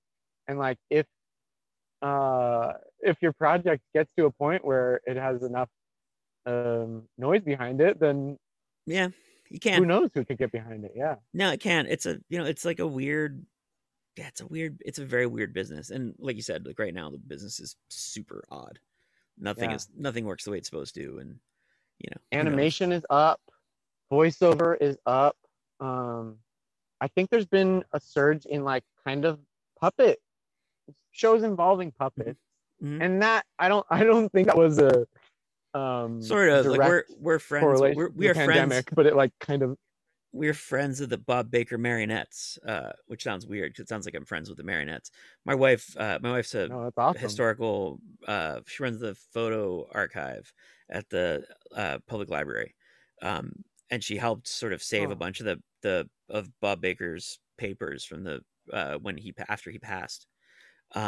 And so we have like a yeah. relationship with those guys, and they've like, first of all, they're a fantastic charity. So if you know, for your listeners, they should Bob give money Baker. to them. Bob Baker Marionette Theater. I think it's BBMT on All right, Instagram. They're amazing. He did a lot of the marionette work at the in Disneyland on Main cool. Street. Um, but like they've had to do crazy, like the Ah, stuff they do is crazy great, but it's been very much a like they had to figure out how to do it. They did a Patreon that like at a certain level, you got they have a truck oh, and nice. they come and do a puppet show in your driveway, and so we did that and it was amazing. That is incredible. It's pretty great. Like the back of the truck opens and it's a back of the truck Oh, opens and it's a little puppet theater, and it's just rad. Like they're so cool. It's oh, very that's because they use the so like cool. a lot of the music is the music from like from the 50s. So it's it has that like, and they use like the record patina is on it still, so it has that like yeah, it's amazing. It's so cool. Yeah, look, Oh. we're all finding Did our you way. enjoy yeah. Did you enjoy the Dark Crystal Netflix version? I didn't watch it. I haven't seen it yet. Because I loved it. My kid is Ooh, terrified of it. Like we tried to show her the it's pretty original. scary. Like, I don't know. We didn't even get to the scary part. She just finds them like terrifying. And she's like, she loves Jaws. Like Jaws and Citizen Kane are her two favorite movies. And she was like, I'm not watching this thing. I'm out of here. Just wandered out. So it's like, I'm not gonna make her watch a it's so prequel. fun. It's so fun. Yeah. Oh yeah. I mean, the prequel, or it's actually the series is the prequel. So um, the movie is important to watch first Right. because then you're like, then you have context for everything that's going on in the prequel, but also you get all the backstory of all the Skeksis and all the, Right. oh man, it's It looks great. It it's looks really good. beautifully done. Like I mean, like the funny part all about they got having in there and the funny part about having a kid is like you end up Like I'm a huge horror nerd. But I watch horror at 2 in the morning because my wife is also, ever since we had a kid, my wife can't watch horror movies because it freaks her out too much. And so like everyone goes to sleep, and then from like 1 till 4 in the morning, I go out to my office and watch horror movies. And like that is my time to watch horror Yeah. movies. And like so I have to, so I very like I have to limit what I watch and when I watch it to make it work with having a Yeah. family. Which let me tell you, I don't sleep anyways, but I feel like if I could just watch a horror movie during the day at some point, it would really take some of that onus off me. Have you seen The Final Girls? I haven't. I It's have like it. It's on my basically shelf. it's so good. Yeah, I've So heard so it's so great. good. That, that was one of the recent horror movies that like grabbed me, and I was like, "Ooh, it's like a love letter to all the slasher flicks." And it's like, I mean, you know the premise, right? Where they're Yeah, like kind of in the movie, and you're like, "Oh, huh? Wait, how do they? Okay, all right, yeah, bring me along to this journey. Let's see what happens." Super good. yeah. I had a thing I tried to Cabin in the do. Woods. Cabin in the Woods is great. Mhm. I really liked. It just came out. It's coming out on DVD or Blu-ray, and it just came out for streaming. I really like. Oh God, I can't remember what it's called. Oh, Synchronic. It, I believe it's called It. Just kidding. It, Oh, of course. it. Oh, it. Synchronic. Yeah, Synchronic is great. Oh, and Possessor is great. Those are like the two new things that are Ooh. recent. Are those? Are you on Shutter or something? Like getting all the new horror as it No, comes they're both. out. Possessor came out a couple months ago. It's David Cronenberg's son, Brandon Cronenberg, made it, and it Oh. is like the darkest, grossest thing. Like it's even grosser than than David Cronenberg at his grossest, but it is really Ooh. good. And then Synchronic is the guys who did the Endless, and they did Spring, and oh God, what's the other one called? I can't remember. I can't remember what the other one's called. Benson and Moorhead are the directors, writer directors, and they do these like. If you like The Bunker, you'll like them. It's they very much do like the stuff Ooh. that I do, where it's I call it lo-fi sci-fi. So it's like Yeah. it's sci-fi, but like there's no machines, there's no Yeah. spaceships. Like there's one Done in sci-fi such a element. way. Yeah, like Uh, it's just slightly science fiction, but that slight is enough to freak you out. it's so good. Synchronic is that there's a drug that that allows you to like resonate through time SYN. essentially.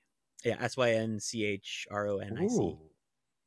It's great. It's really cool. It's Cool. weird and trippy, and um the Falcon is in it. Falcon is in it, and the guy from 50 Shades of Grey. Oh, Anthony Mackie and whatever And the his guy name from 50 is. Shades of Grey, whatever that guy's name is. Very handsome. Christian Jamie Grey. I think that's Jamie Dornan. That's his name, Jamie Dornan. Dornan. That's There right. you go. Yeah, I got it. I found it. yeah. Oh man, horror. Man, I gotta get more well versed on horror. Like there's some that I've definitely seen, and I'm like, yeah. Night of the Living Dead, check. Day of the Dead, check. Return of the Living Dead, check. Like, But have you seen? um, But if you've seen the original Dawn of the Dead, yes. Dawn of the Dead, yes. The one where they go that into the mall and it's slow that zombies. And is when they do that is the out with the mall. fast That zombies, is I was my like, mall. wait, That is the what? mall. That is my mall in my hometown. That's awesome. Where I worked in that mall. And That was so my when you mall. saw the movie, you were like, what? Yeah. No, it was like no, because it was a thing. Like when I was a kid, it was always a thing. They would have a like Night of Living Dead convention, and there used to be a convention center across the street, and so there would be a Yeah. tour. They would always do like a tour of locations, and then like the back hall. I worked at the mall, so like you could get into the back hallways, and like there's the thing where they shoot the Hare Krishna. They shoot him in the Yeah. head, and it blows up on the wall. Like that was still on the wall. Like the explodey Ooh. brains were still on the wall. Or the what's it called? The die. That's so awesome. Yeah, it's Yeah. great. I almost killed Tom Savini with my car once. Like it's cool. What? He was walking, and I wasn't paying attention. I almost ran over, and he pounded on my car. And when he did it, I was like, "Oh fuck, He's wearing Tom a sign Savini! that said, please hit me. Do it again! Do it again! Let me take a picture." drawing a sandwich board that said the end is nigh. Please hit me. That's like I like met George Romero at like like at conventions and stuff, but it's like Oh, like he's essentially the reason that I knew I could get out of Pittsburgh, because I didn't think like everybody else yeah. was like, there's no way to get out of here. This is just what you do. Like my He guidance was from counselor, Pittsburgh like, originally. yeah, yeah, my guidance counselor, when I told him I wanted to go to school elsewhere, my guidance counselor just started laughing. I was like, sweet. Why would you want to go to school not in Oh. Pennsylvania? It's great here. No, it's not. It's not great here.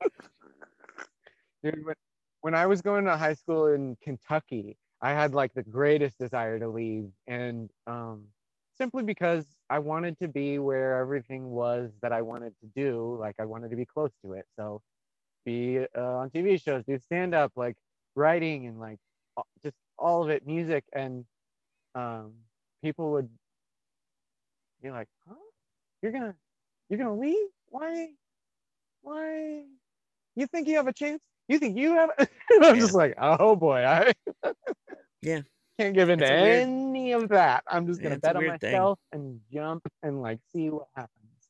Yeah, Yeah, look, I mean, like you you have just said, as the much pool is chance of small. being miserable or happy anywhere. That's really the thing. Is it's like, look, there's no Yeah, difference. You can be yeah, anything. You can be anything. And like if the only difference is if I'm in a place where people actually do what I do, I have a better chance of that happening. Like yeah, I have a better chance of the positive. So why wouldn't I want to leave and go somewhere else? You yeah. know? Mm-hmm. Oh, beautiful. Well, I had a question that I didn't write down, but I Yeah. remembered from when I was about to write them down. Do you have any comics that like you started and you started strong and you were like, it's not ready, and like just are shelved for like a future day? You have like Yeah.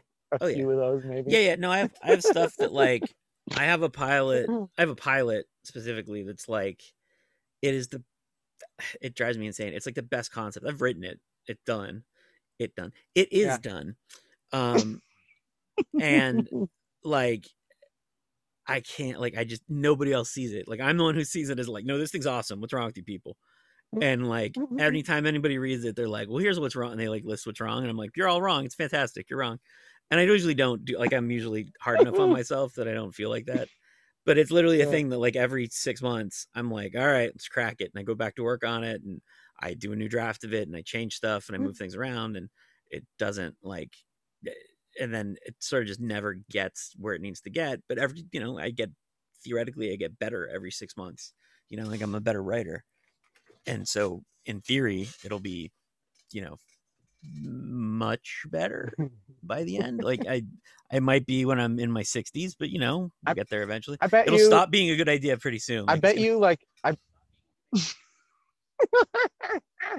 I bet you though, like one of those drafts, or even the draft that you're currently on, is like so fucking good, and like the way that you're talking about it, I could tell that I it think is. I think And the irony is I with think the like your first draft, sensibility, I think if I went all the way back to like the very first one, I think that might hey, actually be the good one. you still And have then I it, just got bad notes. right? And I've been going, I do have it somewhere. It's a good point. Start sending that out. I Yeah, should just start yeah. sending them out in cycle. I'll just start over and just start sending them out. Hey, look, I Yeah. revised it. What do you think of this? And it's And just see that if first anyone notices. right?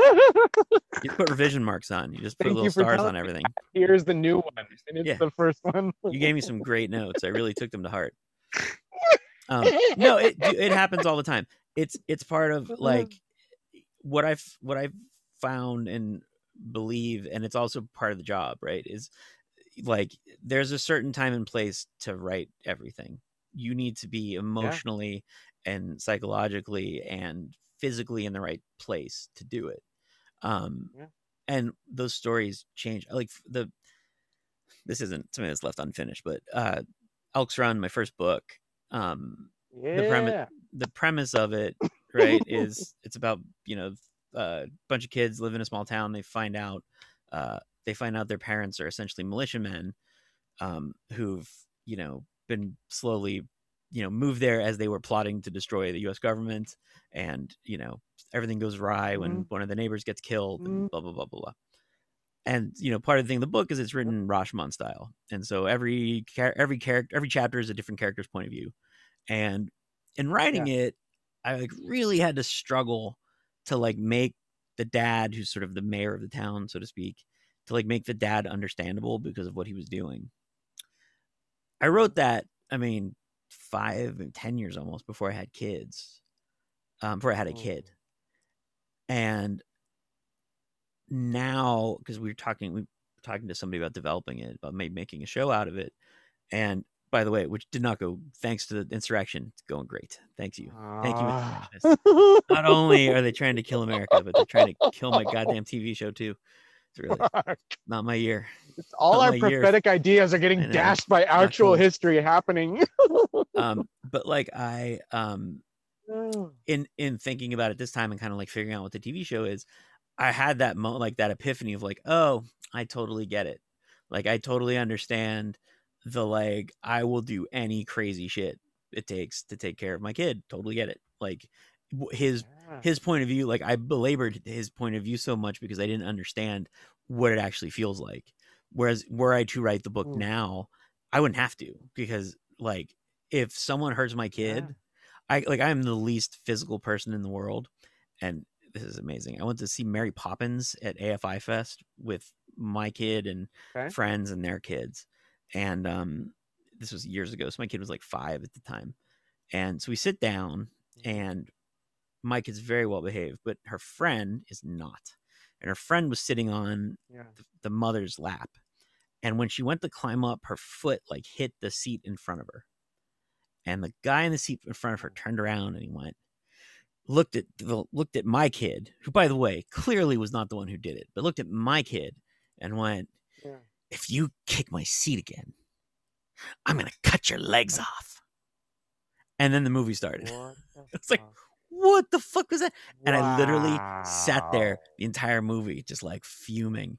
And then as soon as, so mad. And then the movie ended and there was a Q&A. So I sat there in the Q&A fuming. And then as it ended, I tapped him on the shoulder and he went, yeah? I went, did my kid kick your seat at all? And he goes, no, she was great. And I went, yeah, what makes you fucking think you get to fucking talk to people like that, you piece of shit? And he's like, I was just, and like my friends like grabbed my daughter and just ran out because they were like, oh shit. And it was literally like, I'm going to kill you now. Like, this is it. I just saw Mary fucking Poppins and I'm going to fucking murder you. And like, it literally, like I've never seen a grown man run. So, like, cause I'm 5'10". I'm not like gigantic or anything. And I'm certainly not particularly like physically imposing. But the tone. But like I clearly had crazy eyes because he like fucking sprinted out of there. He was terrified. And it's like, oh no, that's it. Like, that's exactly the, like, I will protect my kid at any cost. I totally get it. And that's just because I'm old. Like you become older and things mean different things now, you know, and like, and it's true of your own, it's true of the things you like in terms of stuff you consume, but it's also true of what you create and what you make, because you learn and you learn not just craft wise, but you learn life wise.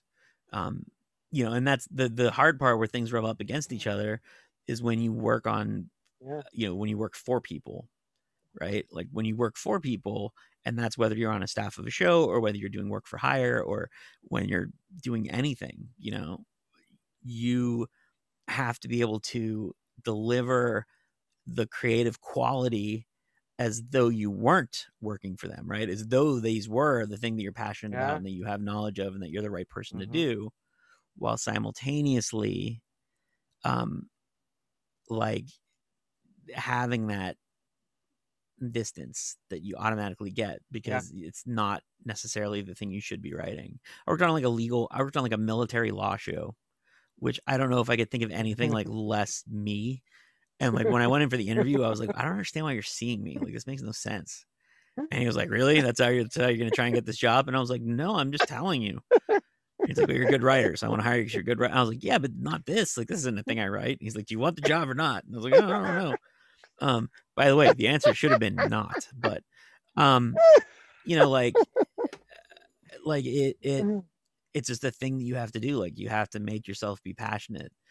But with your own work, like you should be passionate about it. Otherwise, you get so little reward because it's so minuscule a chance of Yeah. it existing or becoming something or being worth something, that the only thing you Yeah. can do is actually care about it and love it and cherish it, because that is actually the pleasure that you're guaranteed to get Yeah. out of it. And anything that's not that is just a miserable slog, you know?